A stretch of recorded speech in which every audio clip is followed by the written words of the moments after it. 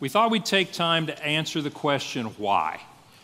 Why are we about the things we're about as a church? Why are we doing the things that we do here on Sunday mornings, Wednesday night, Mondays, Thursdays, you name it? We have discipleship activities happening here all through the week. And I thought that the best way to answer that question was to ask this one.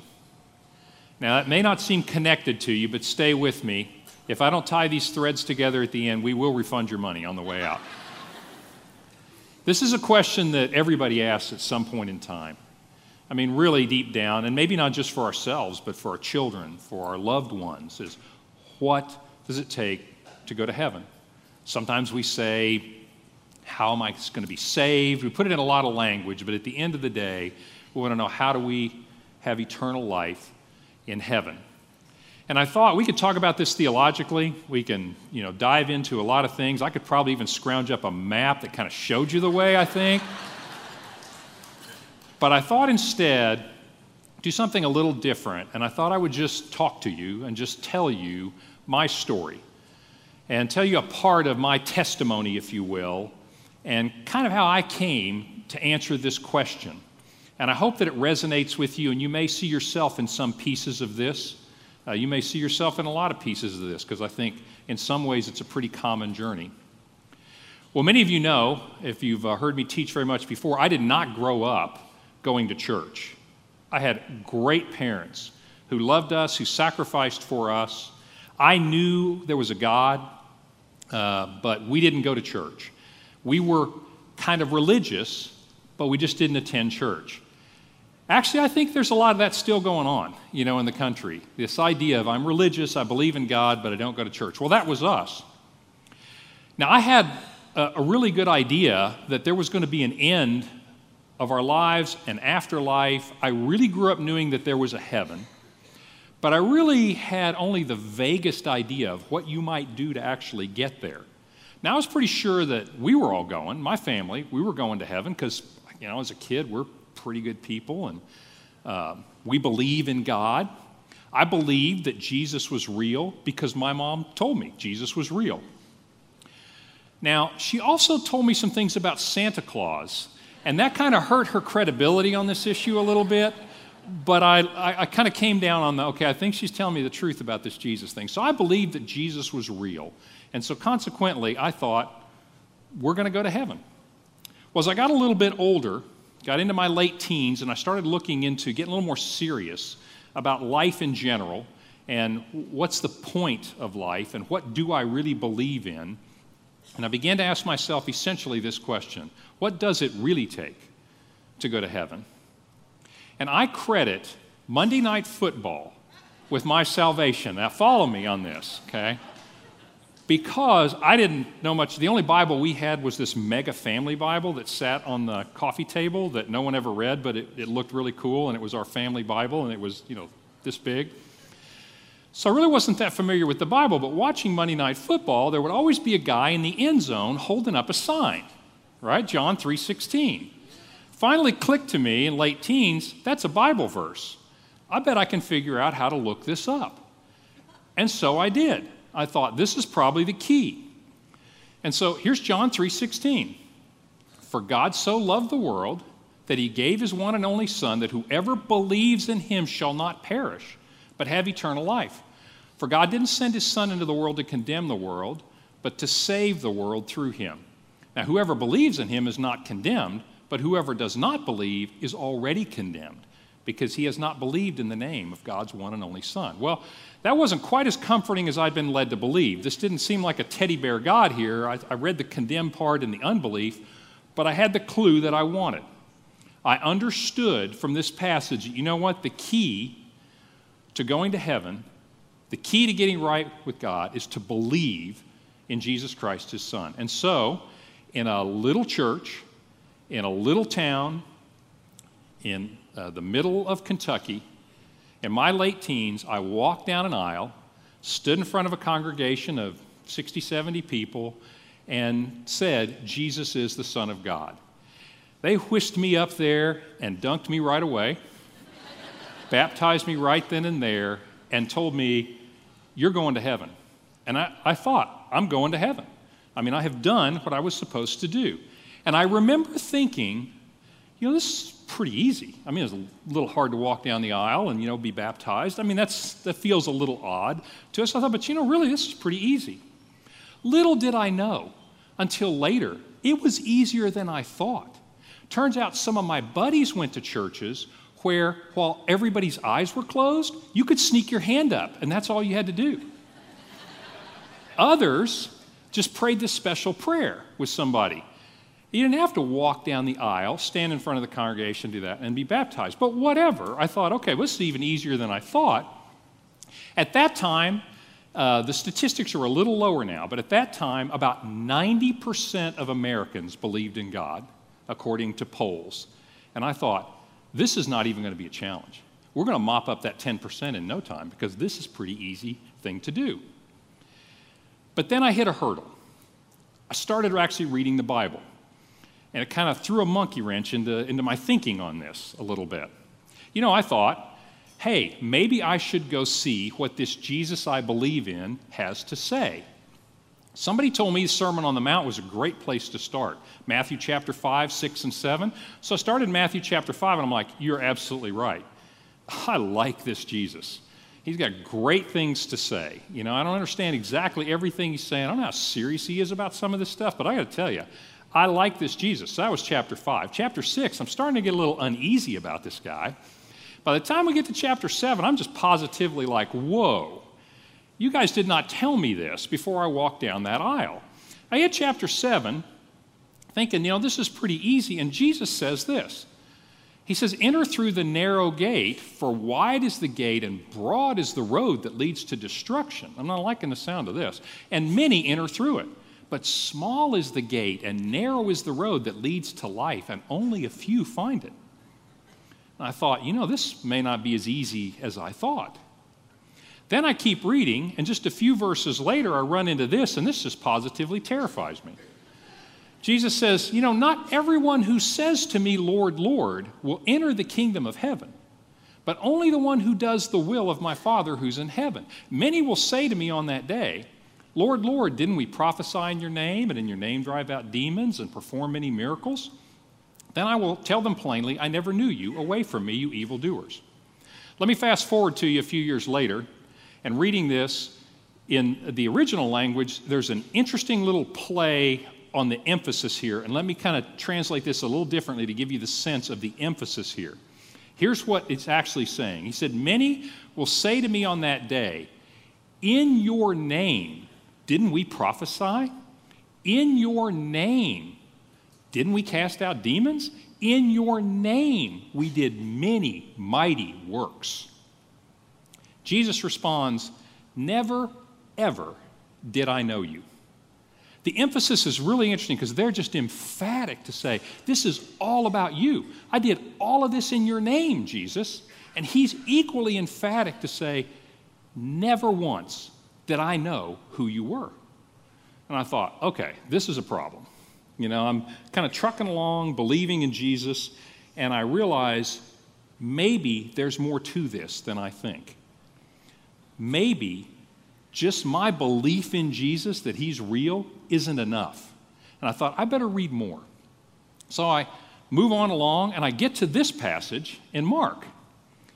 Jesus is casting out these demons, evil spirits. And whenever the evil spirits saw him, Mark records, they fell down before him and they cried out, you are the Son of God. But he gave them strict orders not to tell anybody who he was. I thought, wait a minute. The demons said the same thing I said when I was saved. I thought, if they'll walk down that aisle and let them dunk them, I kind of wondering what's going on here. But, I hadn't read the whole Bible at that point, but I knew enough to know that as best I understood it, at the end of the story, it didn't end well for those guys. All right? The demons this didn't end well for them. And so you can see this kind of playing in my mind, and I'm starting to think to myself, maybe this belief is not all there is to this. Maybe it's just not saying, hey, you're real, and you're the Son of God. Even the demons did that. And Jesus himself said, you know what, there might be a little more to this. So I began to wrestle with that. and began to wrestle with the idea of is this belief enough? And I began to look around a little bit, and I began to think about the people's lives that I saw and my life, and I realized sometimes there was really a lot of change. I loved those people in that little church. I have nothing negative to say to you about that or that experience, as flippant as I'm being about it, really very sincere. But I looked around and I realized, if I were honest with myself, I don't know how much has really changed here. I don't know if I were God that I could see much difference with me. Then I found a theologian, kind of a hero of mine, who said something that really penetrated my fog and cleared this up for me. This is what he said.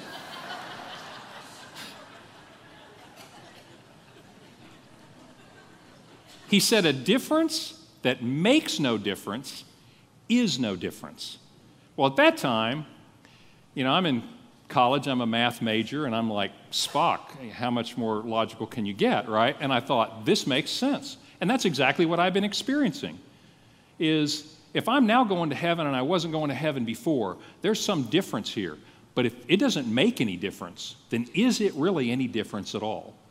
Well, it turns out Spock happens to be right, but only because he's saying something that the Scripture also says. As I'm moving on through the Bible, I make it to James, and there's this great passage in James chapter 2 that says that faith by itself, my belief, if it's not accompanied by action, is dead. He gives these eloquent examples, of just believing without doing, is just as the body without the spirit is dead, goes on to say in verse 26, so faith without any works are dead. And so I thought, okay, you're right, there's more to it than that. And now I kind of know what it is. It's not just the belief. There's got to be a difference. There's got to be some action. So at that point, I still haven't made it through the entire Bible, but I decide, you know what I'm going to do? I'm going to go ahead and skip to the end, because I know that at the end there's heaven and there's hell and there's a judgment. And I'm just going to cheat, and I'm going to go find out what are going to be the tests on the final exam, right? What is the judgment thing all about? So I go to the end of Revelation, start reading backwards, a practice I do not recommend to you, but in any case, and so it's really good at the end. We got the whole heaven thing going, and we go back, it gets a little worse. We got the hell thing going, we go back a little bit, and we get to judgment. And this is what it says. And I saw the dead, great and small, standing before the throne, and books were opened. Another book was opened, which is the book of life.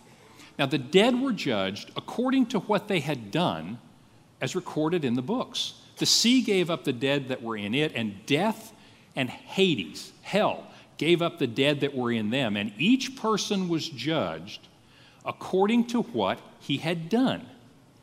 And it turns out, as I go on, I'll just tell you that that's not the only place in the Bible that talks about that. In fact, Jesus himself talks about that. He talks about coming and judging us all by what we have done. And I thought, okay, I think I've got some clarity. It's not just faith, belief, it's also works, deeds. So what I need faith and works. In other words, I need to believe in Jesus, and I need to start acting better. In other words, I need to show some kind of difference and put this into practice in my life. I don't know if you've ever found yourself there, but you probably find yourself in a place of great tension. This is where I think a lot of Christians live, is this, okay, I know that Ephesians 2:8 says you're saved by grace through faith, not by works. But we also know that faith without works is dead, and we're going to be judged according to what we're done. And it sets up a tension in us. In fact, Dr. Cliff Sanders teaches here, I'll tell you a little more about that later, but talks about this as the dialectic, as the tension that needs to be resolved between grace and effort. If it's God, then why is there anything more than belief? And if it's me, then how am I going to act good enough to do this? So we get into this tension between grace and effort. And I lived there for a number of years.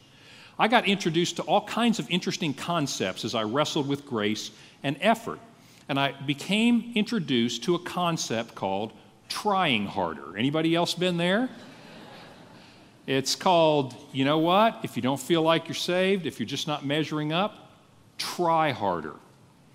Try harder has a little brother that just follows him everywhere, and his little brother's name is guilt. And so I got introduced to the idea of trying harder to measure up and feeling guilty about it. And I thought, well, I'm not measuring up, but I'm trying harder. I hope I'll get in. I don't know if I'm going to get in. Every time I read the Bible, I feel more convicted about it, and then I don't measure up, which led me to a really interesting concept. I don't know if you guys have heard about this. I don't know if every denomination has this concept. The one that I was in really has this concept. It's called backsliding. And I got introduced to that in a big way because after running on that little wheel of try harder, all right, believe in Jesus, got to make sure it shows, got to make sure we measure up. I'm going to try harder and I feel guilty because I'm not measuring up. I kind of got introduced to the idea of, oh, what's the point, right? And so went off. In fact, there were years there where if there were a Guinness Book of World Records for backsliding, I think I'd be there. I set new heights in the idea of backsliding and coming back, and was introduced to the idea of repentance, which is a really good idea. And felt like, and I know a lot of people live in this way, we're trying to answer this question, what do I need to do to be right with God? And I realized I need to believe in Jesus, but I also know that it's got to make a difference. You look in the Bible and you see Acts 2 and you see Acts 4 and you see those early believers, and they weren't perfect by any means. But I thought, that doesn't look like my life. It doesn't look radical. You see transformation happening in people's lives. And I realized I wasn't really getting there that way. And so this tension was really a problem. But as I dive into the Word, I come back to the Word of God, I go back to the Bible, I realized something. I realized that in the Bible, there's not really any tension around this issue. I mean, it kind of hit me like a ton of bricks. And I don't know if you're in your study, if you've realized that. If you're caught in this cycle, this trying to measure up, trying to do good enough, and either dropping off into universalism as, we'll probably all go to heaven anyway, or dropping off into guilt, which is, I don't know if I can measure up or not. As I read the Scriptures, I realized the Scriptures talk about this without any tension whatsoever. In fact, the Scriptures talk about faith in a way that's very different. Look at this. I was reading in Galatians and I come across this. And I think of faith as something that I have. It's an opinion that I hold. And I think of works as something that I do. And I'm trying to wrestle with the idea of I've got to think and believe the right things, and I've got to act the right way.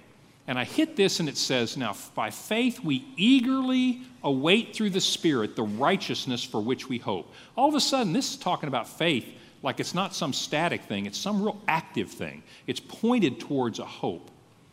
It says, for in Christ Jesus neither circumcision nor uncircumcision has any value. And this is the idea of your acts earning your way to God. And I thought, boy, that's me. I'm counting on some kind of deeds here. He says, the only thing that counts is faith expressing itself through love. That's an interesting word that's translated expressing itself. It's where we get our word literally, energize. And so what it's saying is faith is energized in our life, and the mechanism is love. Faith being energized through love. And that hit me as a kind of a novel idea. It's something I really had not thought about. And that is that maybe this isn't a simple dualism that cannot be resolved. Believe hard enough or do good enough. That maybe this faith, this belief, is something that's dynamic. Maybe it's something in and of itself that manifests itself in some way. And for a little bit, that satisfied me. And I thought, okay, I just need to kind of get in touch, with my inner faith and let it, come out and exercise it. And I don't know about you, but I just found that having a hard time to overcome. I felt like Paul in Romans 7 when he says, I know the right thing to do, and I just can't seem to do it because the sin that's inside me keeps warring against me. And so I felt torn, and I still felt that tension. And so here I was caught on the idea, I desperately want to go to heaven, and as I read the Scriptures, it's just not making it easy for me. It tells me that my faith has to be transformative, and yet here I am stuck inside this tension. So I was reading a verse, though, and this is the point that I want to get to a little bit later in my life. And this is after going and coming and wrestling and so forth. And I hope you've seen a little piece of maybe your journey in this, because I want to bring some clarity to this, because it really got brought home to me in a big way. There's a verse in Romans. This is not the only verse that says this, but this is the one that hit me like a ton of bricks. You're going to know this verse and you're going to love this verse, but you're going to love it for the wrong reasons. You see, at just the right time, when we were still powerless, Christ died for the ungodly. That's me. Very rarely will anyone die for a righteous person. That's not me. Though for a good man, someone might possibly dare to die. Still not me. But God demonstrates his own love for us in this. While we were still sinners, Christ died for us. Since we have now been justified by his blood, how much more shall we be saved from God's wrath through him? For if when we were God's enemies, we were reconciled to him through the death of his Son, how much more, having been reconciled, will we be saved through his life? Not only is this so, but we also rejoice in God through our Lord Jesus Christ, through whom we have now received reconciliation. You know, I put this down when I read this, and I thought, you know what? This doesn't sound anything like my Christian walk. This is talking about rejoicing, joy, and peace. It had been a while since I'd had any joy and peace because I was trying too hard to measure up and going through the guilt cycle and the backslide cycle and the comeback cycle. And it was just turmoil. It was always trying to measure up, always trying to find some reassurance, that I was okay or I wasn't okay. And there was no joy or peace in that. And a lot of Christians live there. We'll read about the fruit of the Spirit, love, joy, peace, patience, kindness, goodness, etc. And we realize, what am I doing wrong? Why am I not experiencing that? Well, chances are we're wrestling with that tension, aren't we? I believe in Jesus, but it hasn't transformed me. And so I need to try harder to be transformed. I need to try harder to measure up. When I read this, I read it through the lens that I was originally told. And this is true, but it's backwards. I was told that Jesus loves you. He died on a cross for you, and so you should give your life to him. Well, that made me feel warm. It was good to know, and it's true, that we are loved in that way. And so that was the motive for saying, okay, well, then I'm going to believe in you, Jesus, or that's the motive for I'm going to clean my life up, Jesus. I don't know about you, but I've prayed so many times that, God, if you'll only do this, I'll clean my life up. I don't even think he believes me anymore, right? I read it in a very self-centric way, like, look what he did for you, now here's what you need to do for him. And that's a really quick path into that tension, into that dead end of belief, works, grace, effort. How do I resolve this tension? Instead, it hit me that, you know what, I think he's saying just the opposite. I don't think he wants anything from me here. In fact, when I read this, it sounds like he's already done everything. Everything is done. His love was unilateral toward me. His death is unilateral. His reconciliation is one-sided toward me. He asked me for a response, and it turns out he's asking me for way more than I thought. He's trying to show me something in this passage, and I thought when I read this, here's what I said to myself. I said, you know what? I can trust that guy. As much as my parents love me, and as wonderful, as much as my brothers and sisters and wife, and as much love as I felt for anyone else, I'd lived enough life to know that everyone will disappoint us. And you know why? Because I disappointed a lot of people too. And I lived it on that side, and I realized, you know what? We're just not capable of that kind of love. And then I realized, but he is. He didn't do that to get me to do something. He did that to show me that he is completely trustworthy. And I thought to myself, you know what? If I'm going to follow somebody, I'll follow that guy anywhere. He loves me so much, he did that when I was still a sinner. When I hated him, he died for me. That's not there to make me feel all sentimental. He doesn't care if that makes me tear up a little bit and go, oh, Jesus, you're so nice. I'm going to walk an aisle and get dunked in a tank for you. That's not the point. He just said, before you ever even asked, I want to show you I am ultimately trustworthy. I love you more than anyone can love you. I'll do something for you that no one else could do for you.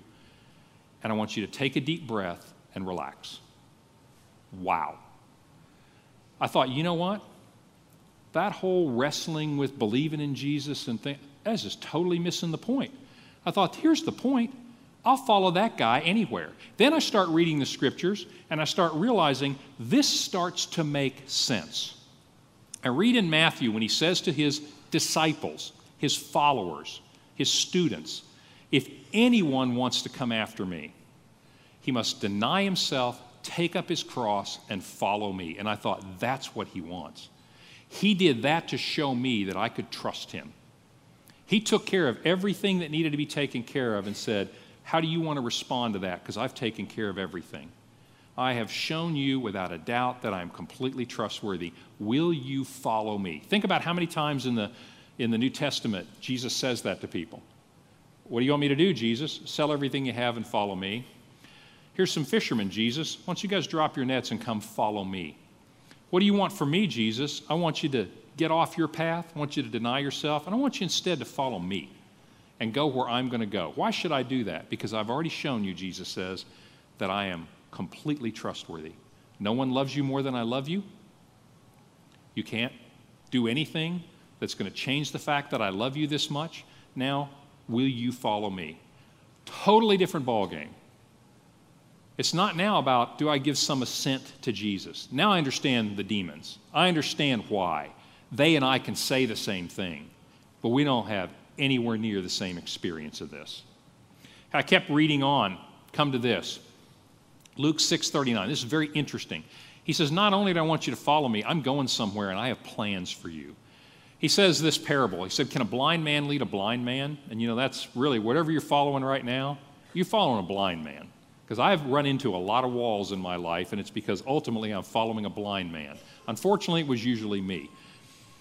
He says, a student is not above his teacher, and everyone who is fully trained will be like his teacher. There's another interesting word. That word that's translated fully trained or perfected is also used in Matthew 4 about fishermen mending their nets.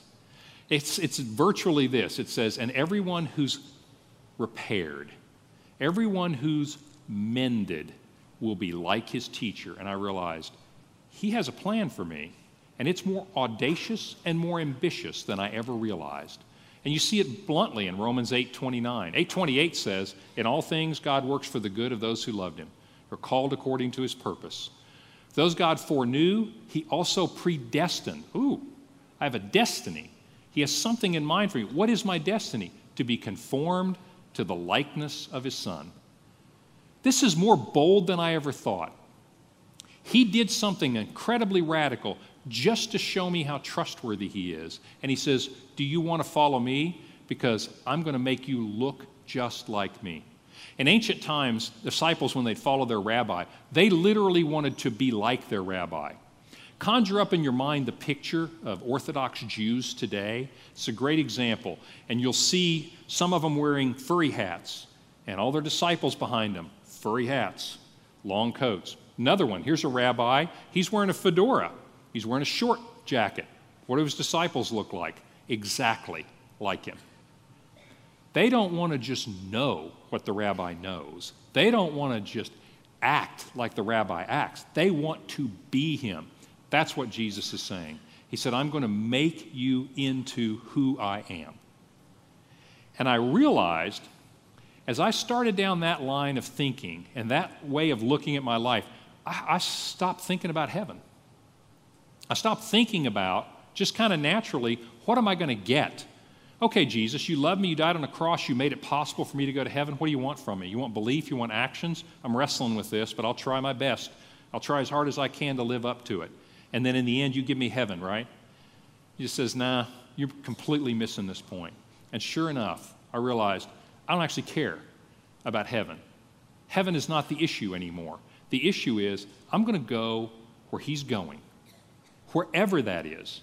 If it's through the valley of the shadow of death, I'm going with him. If it's to still waters, green pastures, I'm going with him. And all of a sudden, the scriptures start to make sense. It's all about this response of trust. The fundamental question is this: is Jesus trustworthy? Are we willing to follow him wherever he goes?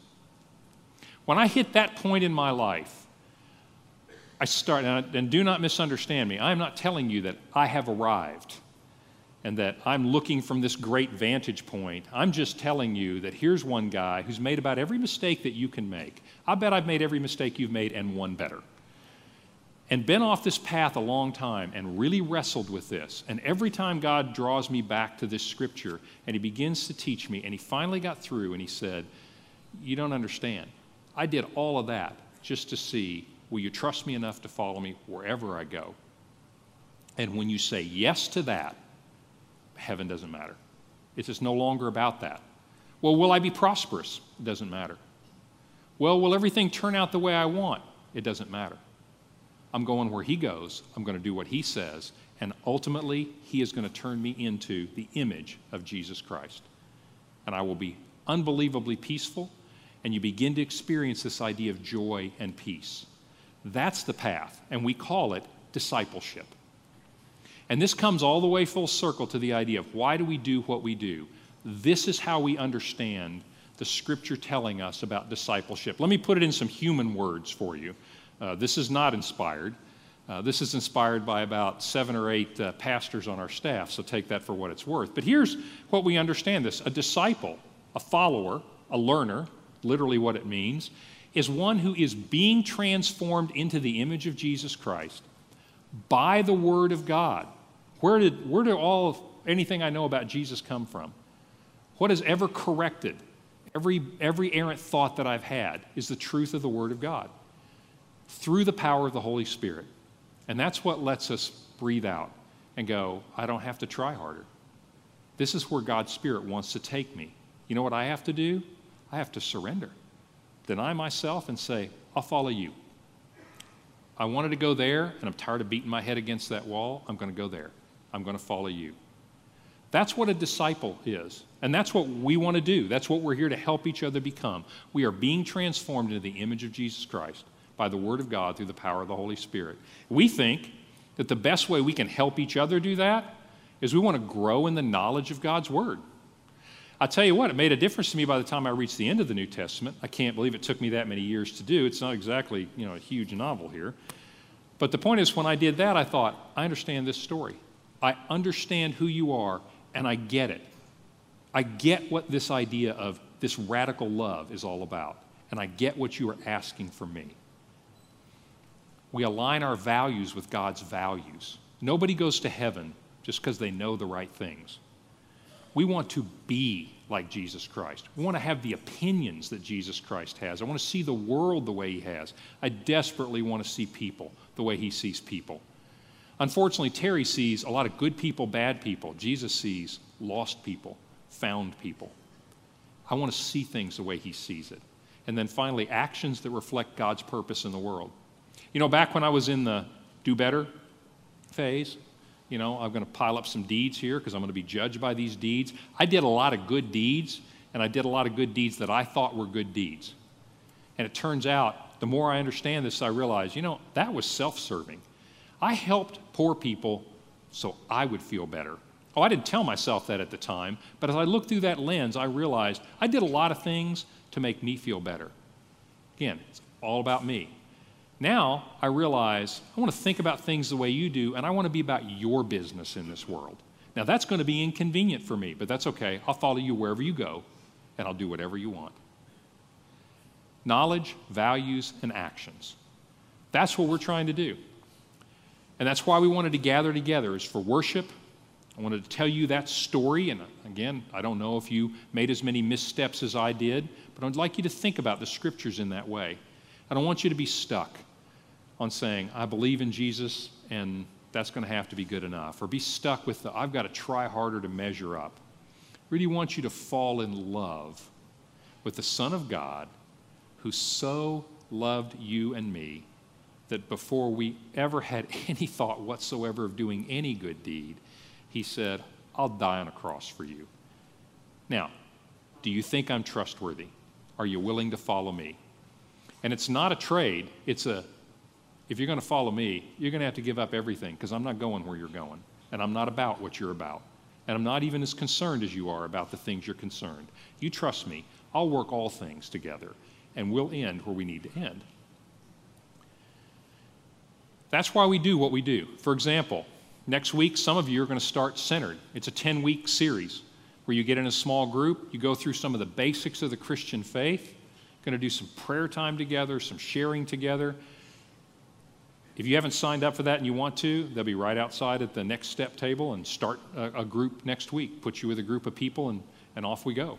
It's a great program to get us started on this path of understanding who God is. You might say to yourself, I've read the Bible and I'd like to know, how do I understand this? How do I see the clarity of what God's saying? Cliff Sanders, Chris Helterbrand, we're going to teach this at least twice a year.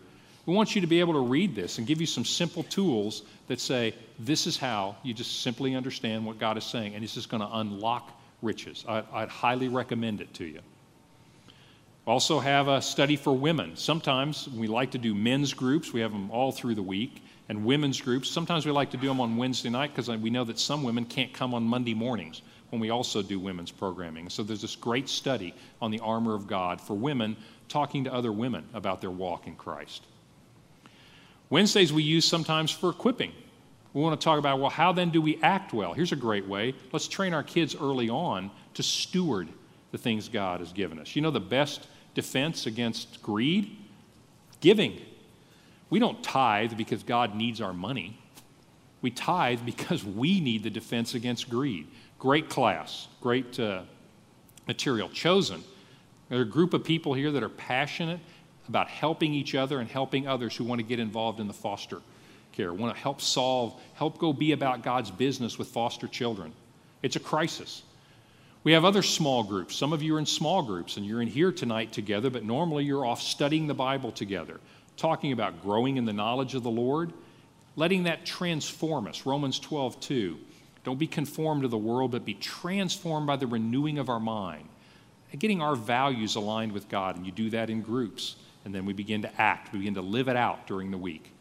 Some of you are going to be doing that as well. And then finally in here, we're going to start a series on Jesus, the stories that he told, the parables. As you can tell, it was transformative to me to really get to know this Jesus. The Jesus I thought I knew was saying something a little different to me. And I like to go back and say, what does this Jesus that I believe in have to say to me? And that's what we're going to do in here. But whatever you do, this is our walk. This is discipleship. We do this to encourage each other, to energize our faith, and to equip each other together as we follow Jesus Christ. That's why we do what we do. Well, all the way back then to the question, what does it take to get into heaven? I told you that at some point, that actually ceased to be an interesting question. But here's the answer. I'm going to tell you the answer in a story. This is a story not from the Bible, but it's one that I really, really like. It comes from the Jewish wisdom literature. Jews have about 3,500 years of stories of them trying to follow God. And they record them in the book called the Talmud. It's kind of the recorded history of Jewish wisdom. And there was a rabbi, one of the most famous teachers in ancient times, and he was known for being one of the smartest guys in history. In fact, he was not only smart, he was quick. He had the right answer, and nobody ever got the better of him. I don't know about you, I'm just going to tell you, I feel like I have the right answer in every circumstance about 2 days later. Does that happen to you? You give me 2 days, I think I've got just the right response. Well, this guy had the right answer right then and there. It's said that no one ever outsmarted this guy. His name was Joshua, the son of Hananiah. But he said one time, and he told this story, he said, one time I was outsmarted by a little boy. And his disciples said, Master, how can that be? He said, one time I was on my way to a city, and I'd never been to that city, but I knew the road, and so I took the road, and as I got closer to that city, I came to a crossroads, and there was a little boy sitting there. And I said to the little boy, Son, tell me, how do people go to the city? And the little boy answered, and he said, Sir, That is the short and long way, and that is the long and short way. He said, well, so I took the short way, of course, and I went on down the road, and it's going quite well, and I can actually see the city in the distance, but then I come to the edge of this cliff, and I realize there's a cliff, there's a ravine, there's a forest, that there it is right there, but I can't get to the city that way. And so he turns around, he goes back, he comes back to the crossroads, and there's the little boy, and he said, son, you told me that was the short way. And he said, I also told you it was the long way. He said, so I took the other path, and in time, I came to the city without any obstacles whatsoever. And thus I was outsmarted by a little boy. Well, that story is stuck with me in this sense. We're all looking for shortcuts. Sometimes that shortcut is, how can I have Jesus and my security? How can I have Jesus and my money? How can I have Jesus and this or and that? I want some kind of shortcut. I want to go to heaven, but I don't actually want to die. I want to go to heaven, but I don't want to give this up. And that story is always a good reminder to me of this. There are no shortcuts to heaven. The only way to get to heaven is to follow Jesus through the gate. You have to follow Jesus through the gate. We have to be so close to Jesus, follow him so closely that there's no room for anything to get between us.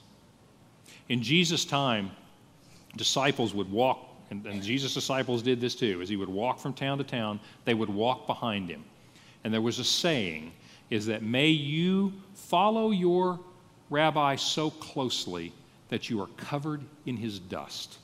Well, you can see the meaning of that. What they meant was, may you be so close in following him and becoming like him that literally the dust from his feet covers your legs.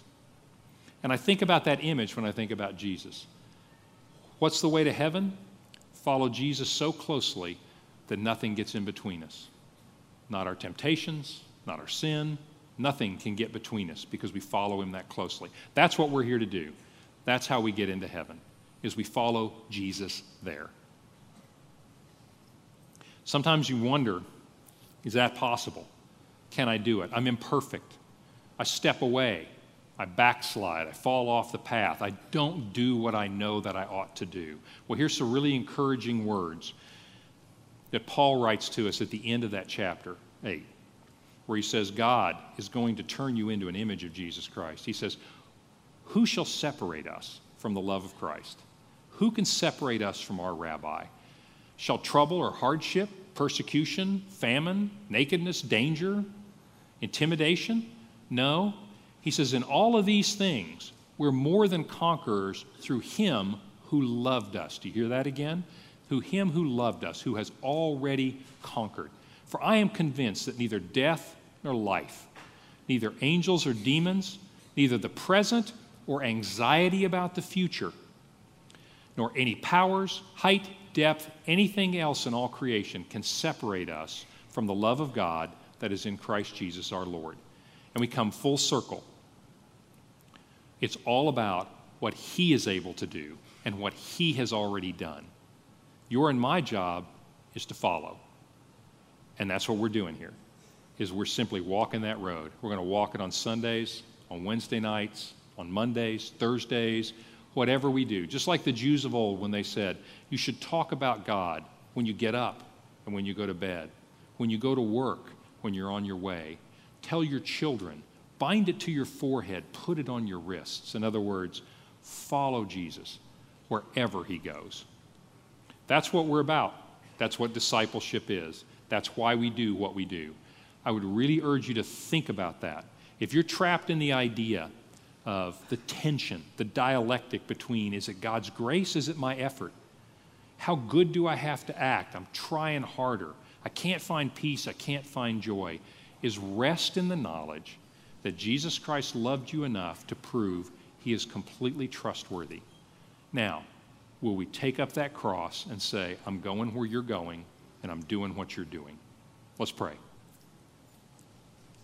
Heavenly Father, we come together and I thank you for all of these people here. We have a heart to follow you, but we confess we don't always do it well. Also, Lord, I know that there are people in our midst, and I count myself among them, who slip into this idea that I don't measure up. Slip into the idea that I'll be about my business and you'll still somehow take me to heaven, even if I don't follow you. Lord, I pray that you would just draw us back to you with your love. You are completely trustworthy, and I pray that we would simply say, Lord, we will follow you wherever you go. Show us how to do that on Monday, on Friday. Show us how to do that in our families. Show us how to do that in our work. Help us learn from each other in our relationship. Help us to encourage each other, to equip each other, to energize each other. And Father, give us the certain and sure knowledge that there is nothing that can separate us from you. There is no power in this world that can tear us away from you. Father, may we always keep you in our sights, the author and the perfecter of our faith. I pray your blessing on everyone here, and I pray, Lord, that as we begin this new season of learning and thinking and knowing you more closely, you would bless us with incredible growth. In the name of Jesus Christ, who loved us, in the name of Jesus Christ, who leads us. Amen. God bless you as you go. Bring your friends next week. Thank you. If you fill up the rooms where we have things, we'll find bigger rooms. If you fill those up, Marty will build new ones. I may have gone too far there. See you next week.